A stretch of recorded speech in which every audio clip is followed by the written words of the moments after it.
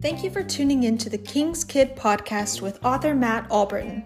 Each episode will include Matt sharing basic practical truths or deep theological insights.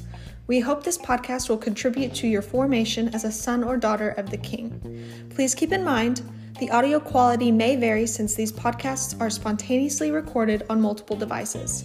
The King's Kid is brought to you by Wayhouse Media. Don't forget to subscribe, and thanks again for tuning in.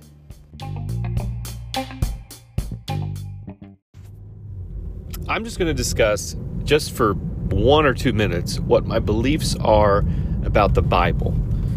I love the Bible. I believe that the Bible is so important to read for a Christian. I think that daily Bible reading is insanely important for growing in relationship with the Lord and really understanding the history of our faith and reading the story of God. So this is what my beliefs on the Bible are. Now, growing up, I was taught in the inerrancy of Scripture that there is nothing in Scripture that is obviously, it's not misleading in any way. There's no contradictions. There's no mistakes. It's totally infallible and inerrant. It's God wrote the page. He wrote every word in the Bible. He used man to write every single word in the Bible. It's completely inerrant. And I don't believe that right now. I believe that the Bible is fully inspired. However, the Bible was written by fallible human beings, people made in the image of God, people that God greatly used to write the Bible, but still fallible. And so I believe that the Bible does have some mistakes. It does have some contradictions. I think those are pretty clear. If you actually really study, there are some issues that we find in the Bible. We have some strange images of God in the Bible, which are quite odd. So I believe there's some issues with it.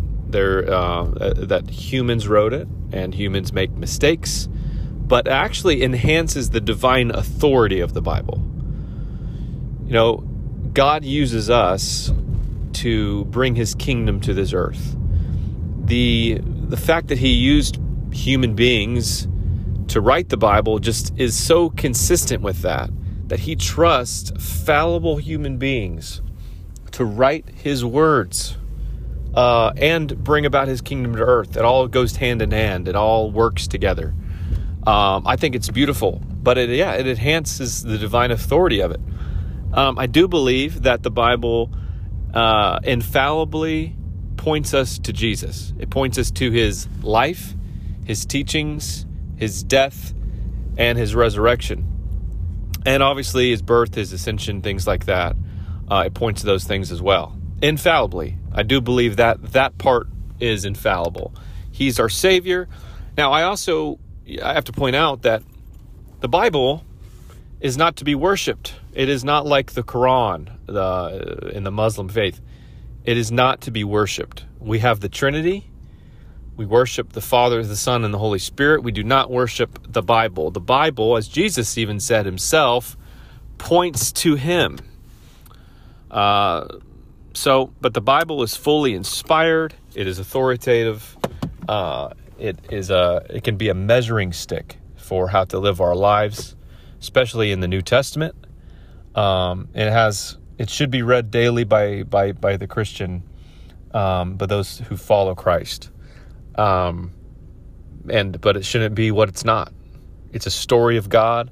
It's a story about how God loves his people, wants to be with his people, and how he has chosen to redeem his creation, and how we are called to join in with him to bring about his kingdom to this earth. So it's an exciting book. There's a lot of mystery to it. It should be studied and read in context. I just love it. So that's my opinion on what the Bible is for, what it is. And, maybe one day my opinion will change, but that's where I am right now. So I thought you might be interested in that. But yeah, go read it. It's important.